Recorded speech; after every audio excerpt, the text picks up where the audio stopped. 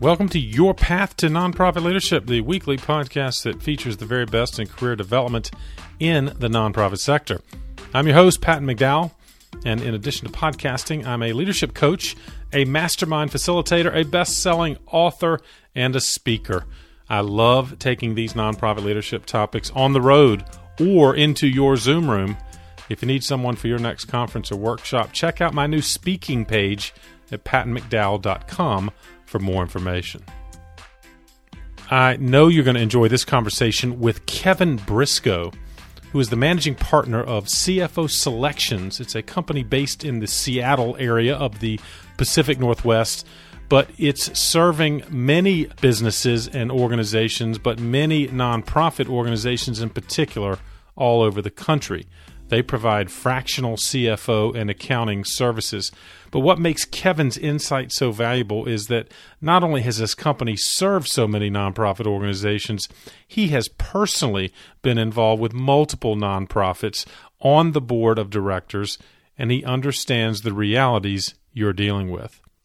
He's seen all sides of the conversation around cash flow and risk management and budget planning and donor relations and all of the things inherent to nonprofit leadership, but sometimes can be a bit challenging or even intimidating for those of us that have come through a journey to nonprofit leadership through the program side or maybe fundraising.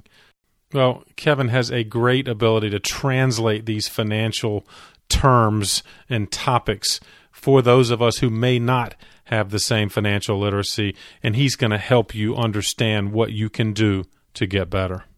Don't forget to check out the show notes for this episode. It's number 177. Just go to the podcast page at pattonmcdowell.com, and you will find all of the resources Kevin and I discuss. And by the way, CFO Selections has a wonderful collection of resources at their website, cfoselections.com. Make sure you check that out, and you can see more about the work that Kevin and his team are doing. You'll also want to check out episode number 141. Kevin's colleague, Dave Lennox, who leads the Voltus Group, is also another valuable asset to your learning about nonprofit leadership, and you'll understand more when you check that episode out. Without further ado, please enjoy my conversation with Kevin Briscoe. Kevin, thank you for joining me on the path. Wonderful to be here, Pat, and I really appreciate the opportunity. I'm excited about this conversation, Kevin, because these are topics that are really relevant to not just current nonprofit executives, but aspiring nonprofit executives who in some cases I think are a bit intimidated. I'll put myself up as an example. I was a program guy in the Special Olympics world, and so I knew, though, leadership for me was going to require a better understanding of the topics that you and I are going to discuss right now. Let me start with this question. You work with lots of organizations, nonprofit as well, through CFO Selections. What are some of the biggest challenges you're seeing right now?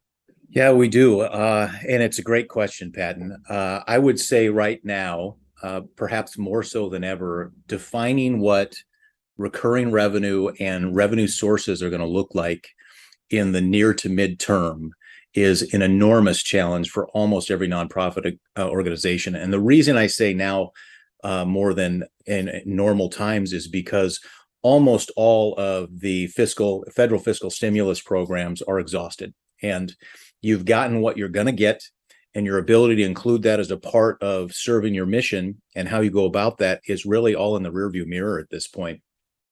We're having to go back to the period of time where developing revenue sources to serve our mission focus is all within our own means, and we're not getting help from anybody else. So number one on the list that I hear when I'm talking to these organizations is how we ensure that we're in a position that we can continue to serve our mission focus.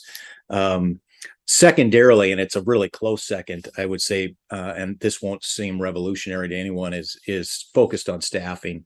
Right. That's certainly true in the finance and accounting space too. The unemployment numbers I read about nationwide are in the 1 to 2% range. It's really crazy. I've been at this a long time, and it's the most challenging I've ever seen it. It really is. And that translates to nonprofits, Kevin, right? And the difficulty in hiring talent in the finance space. Is that in particular what you mean? Absolutely, that's what I mean. And the reason I maybe hedged that a little bit is I think it's true in every facet of the organization, but it's particularly true in finance and accounting. Well, and let me go back to your first of those two great points.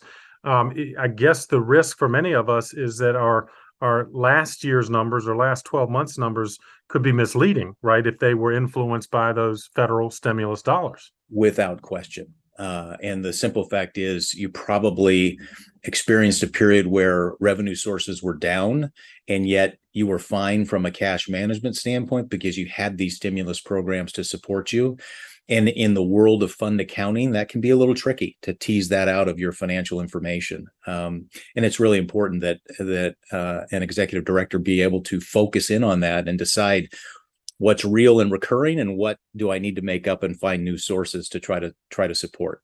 Yeah, such a good point. And I've had some fundraisers come to me with that exact concern, that they worry their bosses might continue to expect additional, metrics or goals above last year when last year was not supported by, recurring dollars. That's right. Well, Kevin, you've been successful in the corporate arena, in many arenas, in fact, through your business and businesses. Talk about your journey that brought you to CFO Selections, and in particular, your emphasis on nonprofit. I know not completely, but a lot. Yeah, no, sure. It's it goes back a ways. Like I said, I've been at this a while. I was fortunate enough to start my career in the public setting, worked in a Fortune 100 environment. Notable only because I learned a lot about how to be a good financial manager and executive. Right. I also learned relatively quickly it was not the lifetime career choice for me. I moved on into the small to mid-market space relatively quickly and relatively early in my career. I have not looked back from there.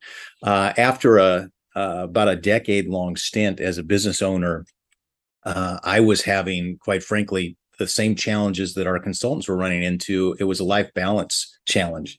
I'm not actually the founder of CFO Selections. There's a fellow by the name of Tom Varga who launched the idea. I joined the organization, though, only 5 years into its inception as an organization. And his philosophy at the time was, we're going to go after tenured financial executives who are really not ready to be done and retired, but are really tired of the 70+ hour work weeks that so many executives get caught up in. What I like to say as it relates to that becoming our nonprofit focus as an organization is, quite frankly, the nonprofit folks in this world are the originators of the leverage of talent, if you will. Yes. That group of organizations, I think conceptually got there before we did. Many organizations have been borrowing individuals. And what I mean by that is maybe getting 2 or 3 days a week from them and letting them go work elsewhere. We've taken that concept and truly professionalized it.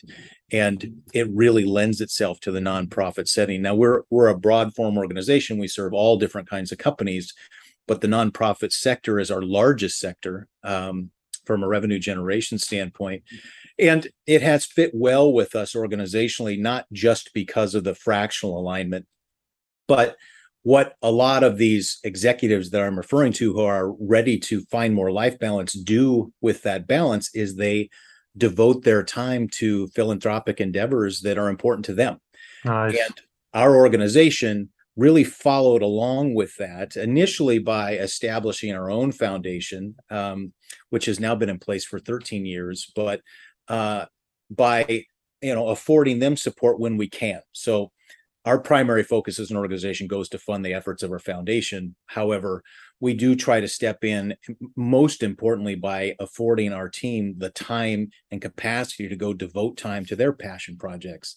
And in many cases, those are philanthropic organizations, 501s of every ilk you can imagine that they're spending time with.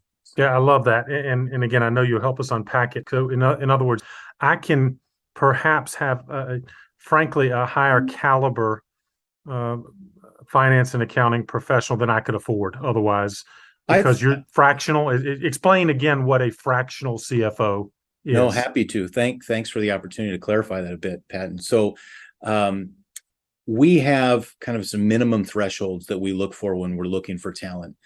20 plus years executive experience. Now that comes from a variety of areas. I would say most of the folks we get are coming from for-profit endeavors.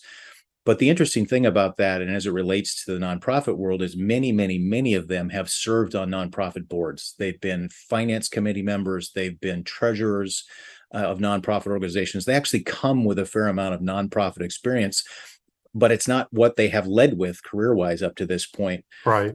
We give many of them an opportunity to translate those strong executive skills that they've learned over decades of learning and leading organizations, to give them a chance to work in the nonprofit space. And again, those things kind of coalescing are a part of why the nonprofit focus has become so significant for us. It really just blends well. Yeah, I love that model, and for a lot of reasons. And again, what I think historically I've seen, let me ask you the same question, Kevin. Organizations typically will try to hire to the extent they can. I guess the assumption is I need a full-time finance person. But yes, what do you see, or what are some of the risks inherent in that I've got to hire it myself mentality? Well, I think the biggest challenge is for many organizations is you try to pack too many different skills into the same individual. Every organization in the nonprofit space has a board that they're reporting to that are generally fairly sophisticated, capable individuals who operate at a fairly high level. And you've got tactical work that's the practical reality of how you run any organization. You're doing accounts payable and accounts receivable, and somebody's got to generate the invoices. What many organizations make the mistake of doing is saying, I can get all of that in one individual and they're going to be successful at all of it, even though you have a range of skill that could be done by a staff accountant out of school and is also needed to have 20 plus years of experience to liaise with your board. Right. What we've done is recognize it's much easier to try to find that in multiple individuals and take the piece of it that you need to serve your organization. And as a consequence, you get the best of both worlds. Right? Yeah, I love that. And I take it that you adapt to whatever staffing model is in place. In other words, they have no one, or they have someone who perhaps is more junior, and then your fractional CFO would kind of supplement areas that they're not equipped to handle. Absolutely. We like to think of our services as very a la carte. Yep. We haven't mentioned it, but I will offer, we have a division of bookkeepers, accountants, senior accountants that pair with our senior executives on many engagements. It's not uncommon for an organization to maybe take a day a week out of that senior financial executive to meet the needs of those higher level elements of the organization, and then have a day or two of that accounting level person. Maybe it's a professional bookkeeper. And the good news is, and this is where the a la carte feature comes in, organizations may already have the bookkeeper and accountant. Right. If they do, that's great. Right. We simply collaborate, as you described, with them. So at a high level, talk about that range of staff talent or function, from a CFO, I guess, being at the top of that ladder, to just an accountant. Or perhaps I'm misusing the terminology, but you hear terms like a controller, an accountant, a bookkeeper. What do those functions at a high level do, and how should an organization approach that? No, again, great question. Happy to comment on that. Maybe what I'll start with is the distinction between CFO and controller. You hear those terms kind of thrown out there, and in the world I live in, there actually is a distinction between them. They tend to get muddled together depending on what someone's experience with those roles is. The easiest way I like to think about it is analogizing, the focus of those roles. Controllers tend to be what we refer, if you think of your business as a, four-sided box, you've got a building that you're operating inside of. The controller's activities are generally walls in and rearward facing, meaning they're working on compliance elements.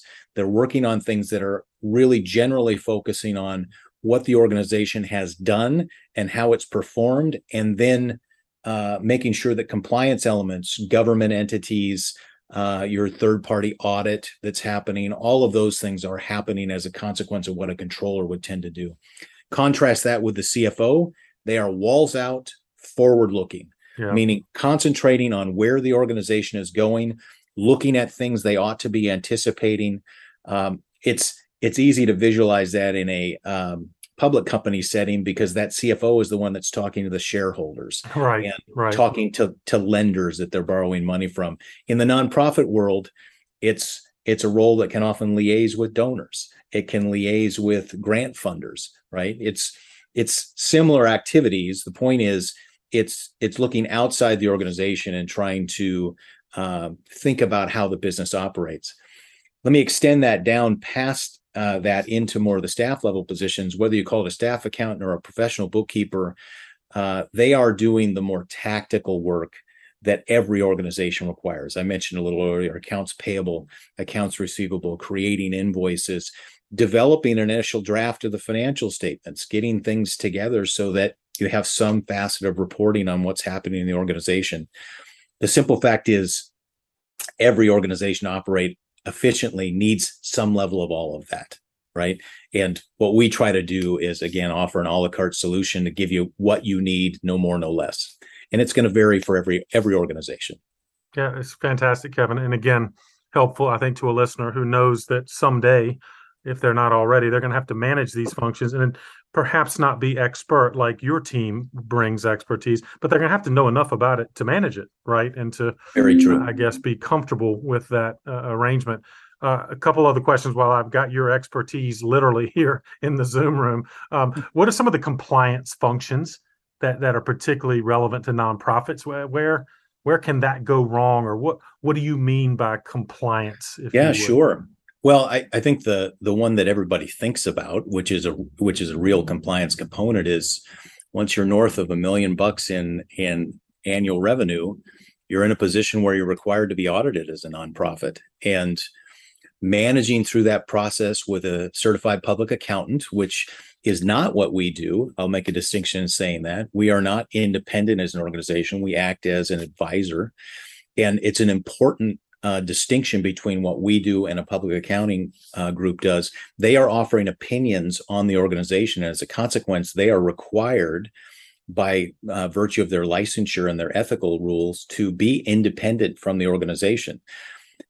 Somebody has to be able to manage and interact with the organization that's doing that, and that's one of the things compliance related that we can help with. Right.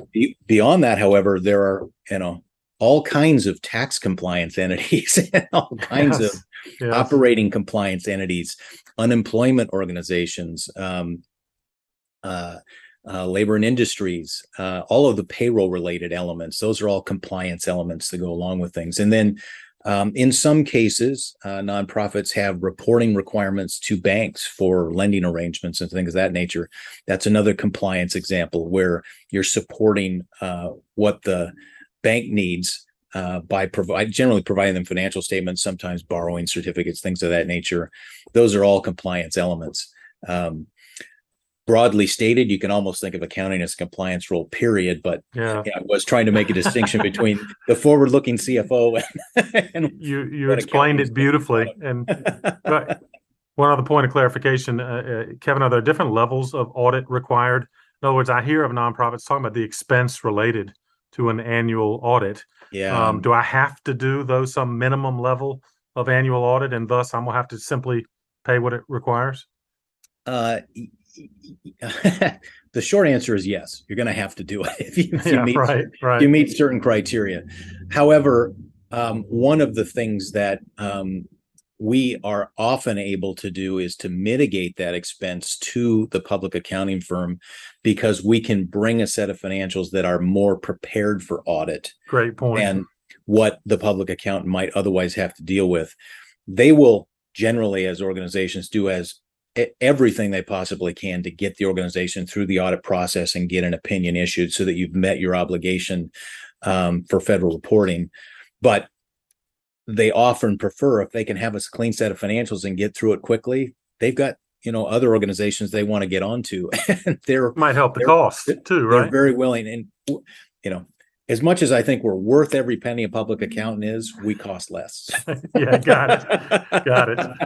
I'm going to underline that in my notes, Kevin, because that's good. But thank you again for explaining again some of these functions that again are a very real part of nonprofit leadership. In fact, let me ask you another one. And you talk about reporting is something your team in conjunction with the staff would be involved in.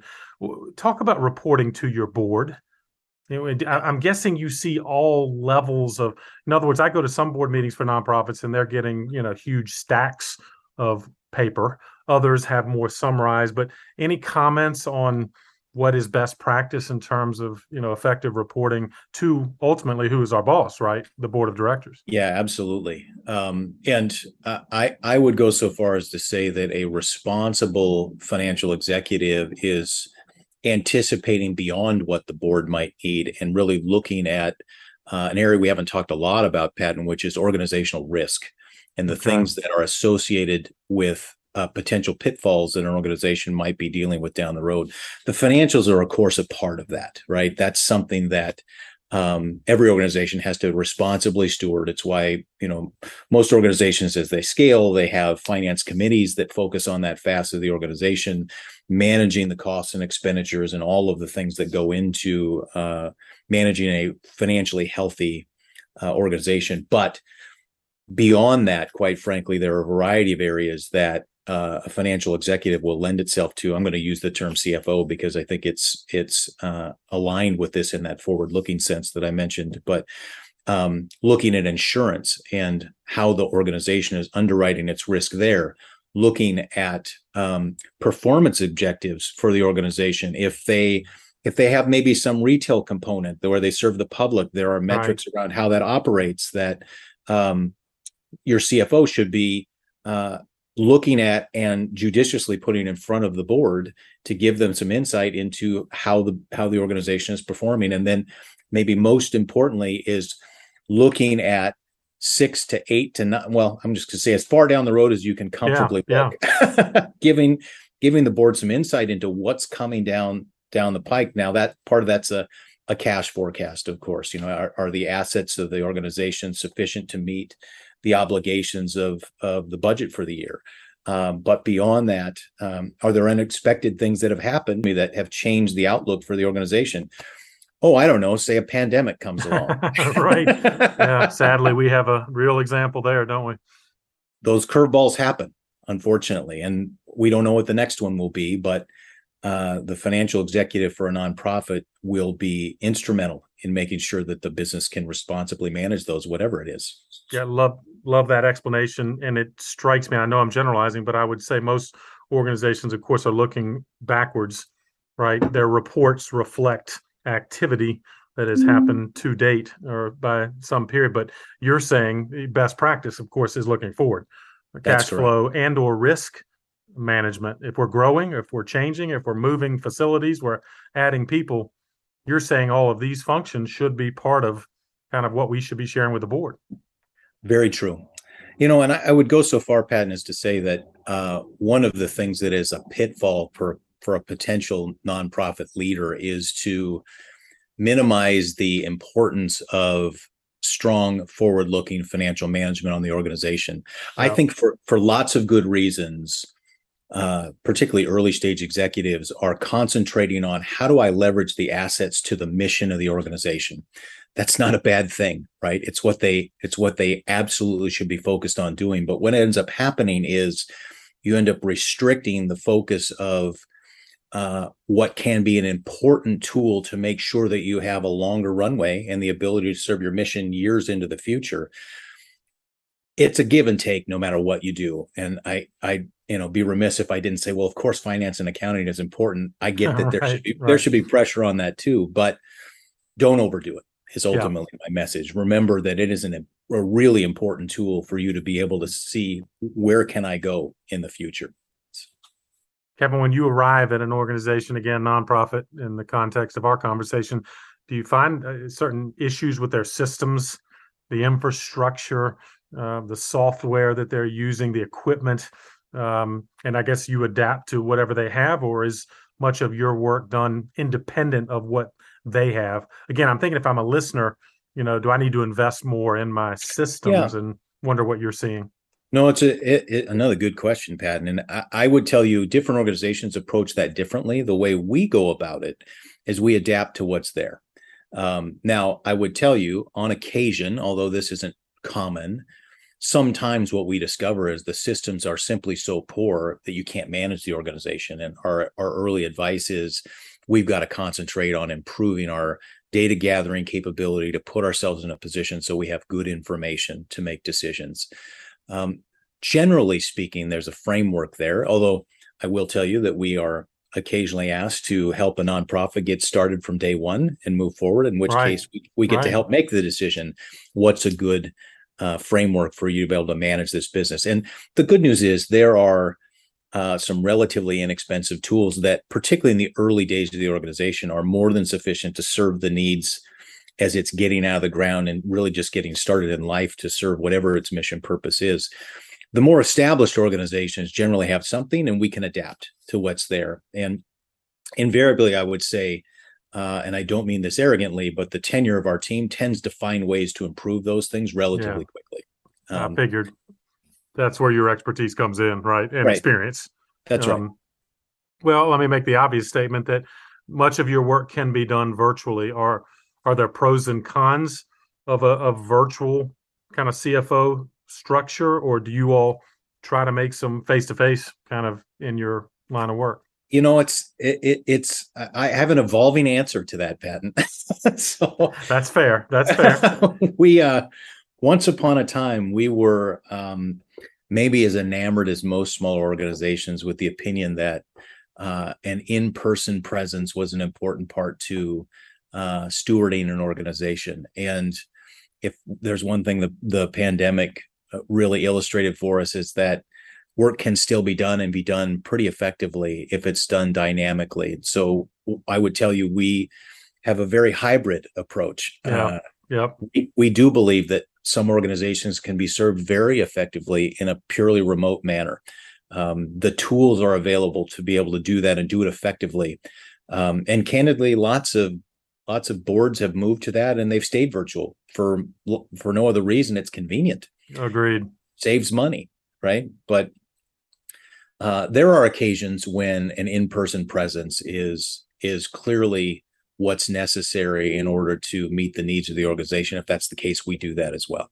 Yeah, but again, you're based in Seattle, but you're serving organizations all over. Talk about literally the range of service or geography, territory you're serving. Yeah, and interestingly, we are nearly nationwide at this point. Now, we're not working in all 50 states, but we will entertain opportunities in nearly all states. Again, occasionally what we run into is there's a requirement for an on-site presence, and while we might be able to get somebody on a plane, it tends to be cost prohibitive. Right. But when a remote resource is I'm going to say sufficient, but we try to be a little more effective than that.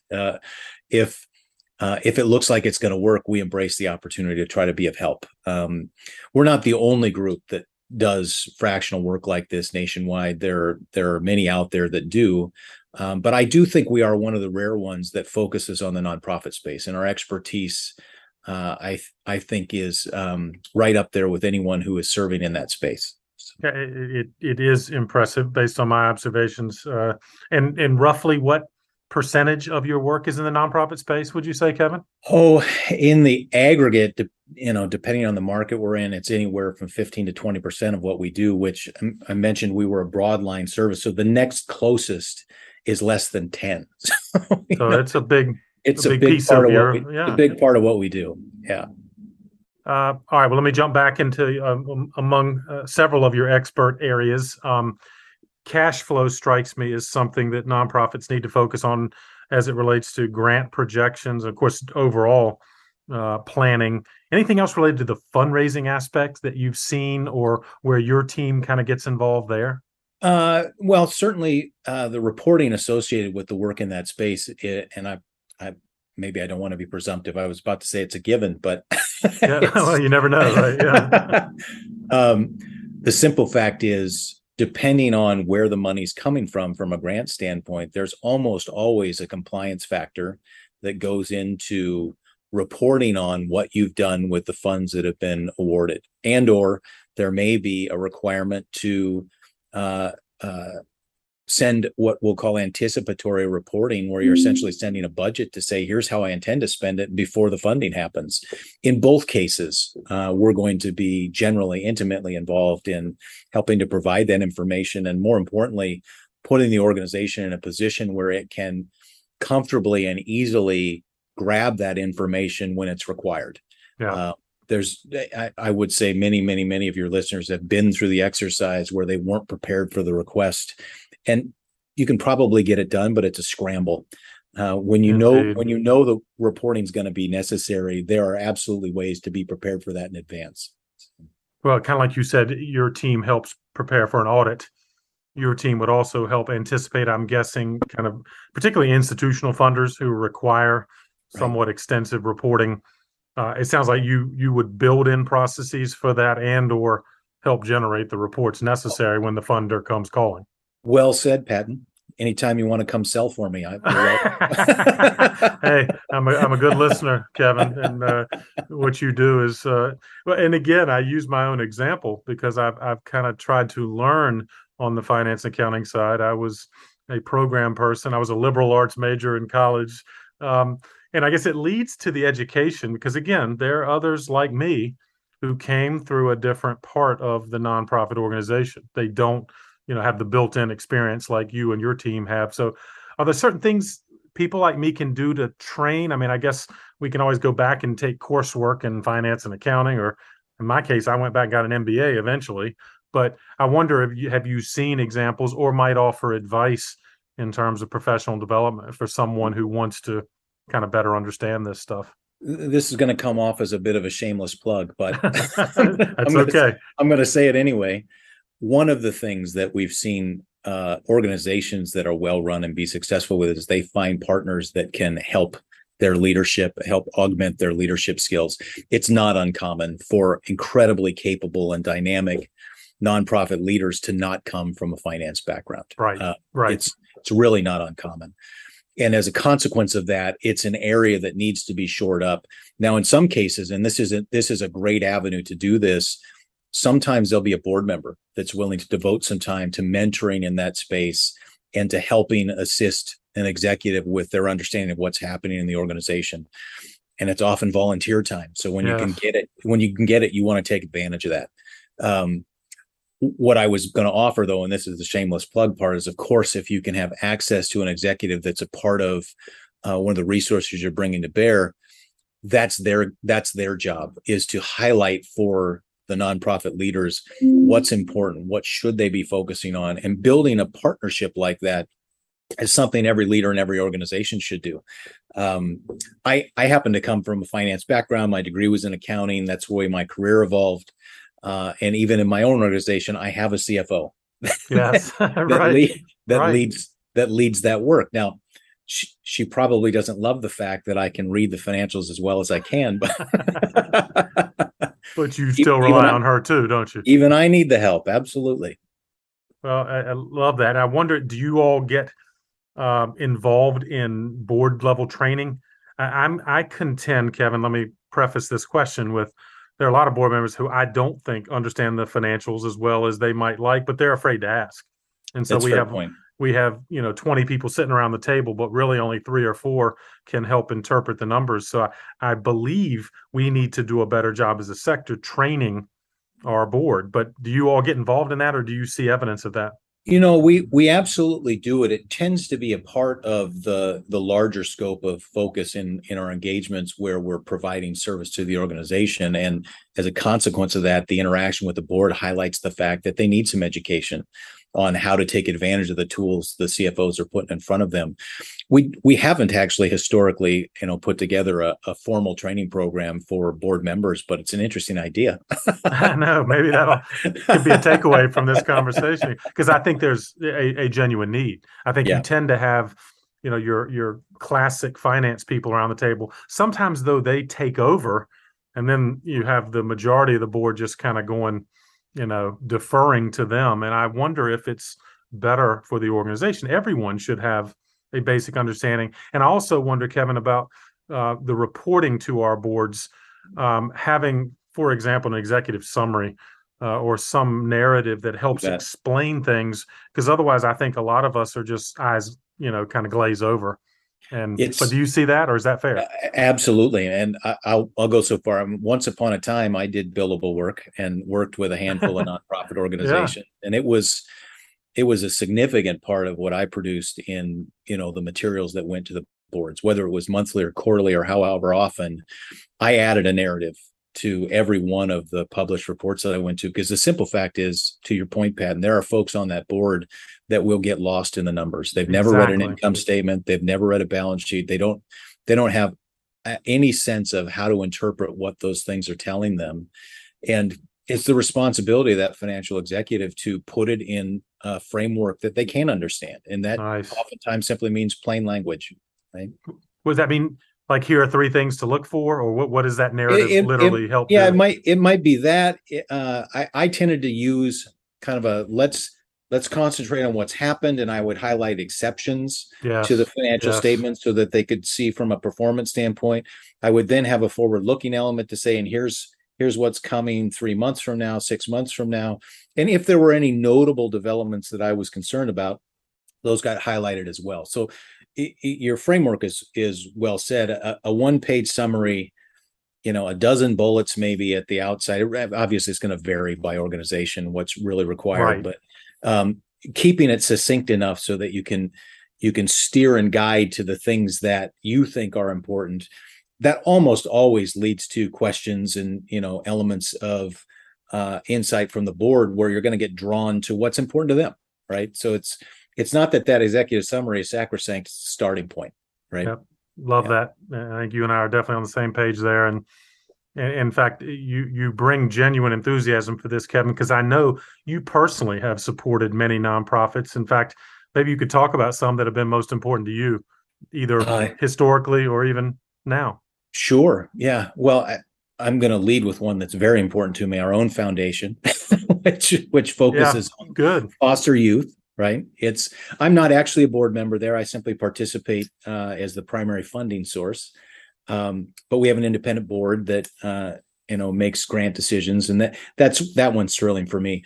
Independent of that, though, I sit on a nonprofit board that's aligned with the University of Washington here in the Seattle area, or at least once upon a time was, and it was an organization that was originally set out to serve the mental health community with a training program that served a particularly troubled group of individuals that suffer from mental health diagnosis that's particularly challenging. Right. And in particular, I became associated with the organization. It was a client of mine initially. I helped it through a turnaround. It was a struggling nonprofit. You've never heard that before. Right. They did have revenue sources, though, and they just weren't particularly well managed. And so my background beyond financial management to more operational elements, which is not uncommon amongst the folks on our team, I was able to utilize that to really kind of right size the organization. It wasn't all staff adjustment. A lot of it was simply decisions about pricing and how to manage costs and do some things that are really core to the skill set of a CFO, and maybe even COO a little bit. But once it was turned around and on a path to a new level, we transitioned to another executive director, and I moved on to the board. That was 10 years ago. Wow. Wow. Well, again, I knew from our previous conversations that you've had that, authentic connection to the nonprofit mission of many organizations.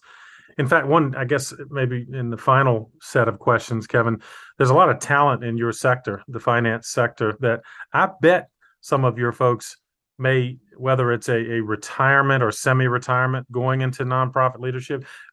Do you see that? Do you see opportunities for folks that have served your sector for years that maybe ultimately want to become a nonprofit leader themselves? Without a doubt.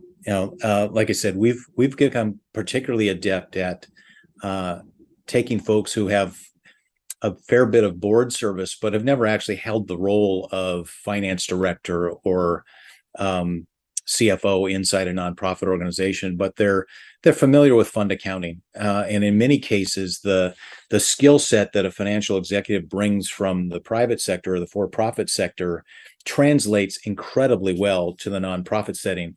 It's a little tongue-in-cheek that I say this, but I'll use this term every now and then. A debit is a debit. Every organization we go to, that's accounting Right. speak for. There's a common language in every organization. Fund accounting is different than typical for-profit accounting, but not so much so that the skills don't translate. And in lots of cases, those broader umbrella of risk management elements that we talked about a bit earlier, that's ultimately what we're trying to leverage into the nonprofit community. So we do have folks on the team that have been purely in the nonprofit sector their entire careers. They're incredibly talented folks, really, really capable, but we've translated a few into organizations as well. I'll give you a great example of one. Is a current partner of mine had been in the wireless telecom space early in the days of what ultimately is now T-Mobile, for a name that most folks use.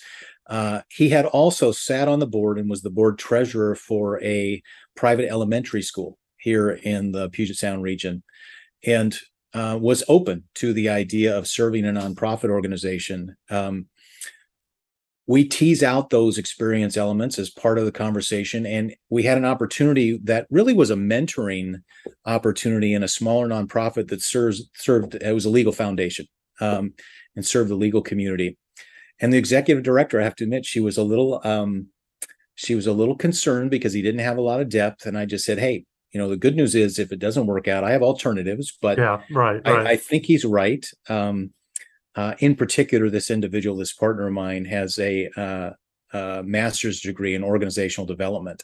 And the need at the client was organizationally related. That helped. I liked his chances. So I'm not always right about this, but this one happened to work out. She gave him a shot. He served that client, I think, for 7 years before he moved on. And that translatable skill set led him to all kinds of things beyond that initial element that he was serving. That, fortunately for us, that long-term relationship, and again, it was a fractional thing. He was doing about a day a week for them. This was not a full-time gig. Right. It was about a day a week, and that day a week served their needs for that period of time. And we enjoy many of those kinds of relationships because, particularly nonprofits, they don't scale 700% in a single year very often, right? Their needs are relatively constant. So the idea of a long-term relationship is pretty relevant and pretty common. It's a great example, Kevin. I appreciate you sharing that. And of course, it ties together a wonderful set of suggestions and advice you've offered. I'm very grateful. I feel like I've been through a finance workshop. You have helped, and I know our listeners are sharing. You're a pretty good student, Patton. I'm telling you. Well, I'm trying to be better and pay attention, take good notes.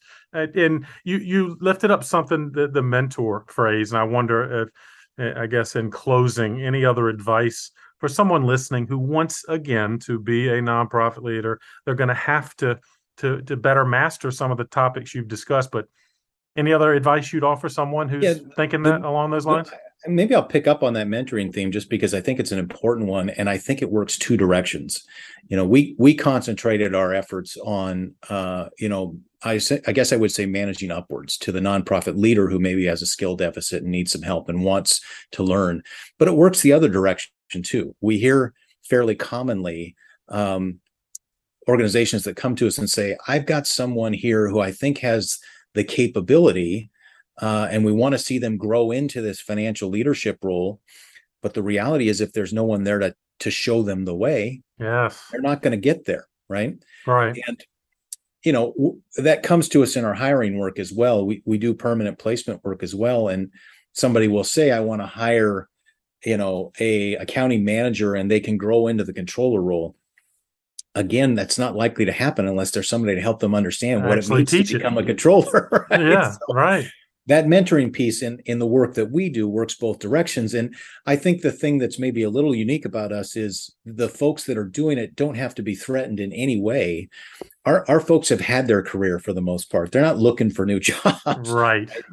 They're there to help however they can. And if it's to steward the career path along of someone that's maturing into a role, they're more than willing to do that. And our model puts us in a position where if the work that we're doing is exhausted at some point, we'll go find them another client, and they'll have an opportunity to work with a new organization.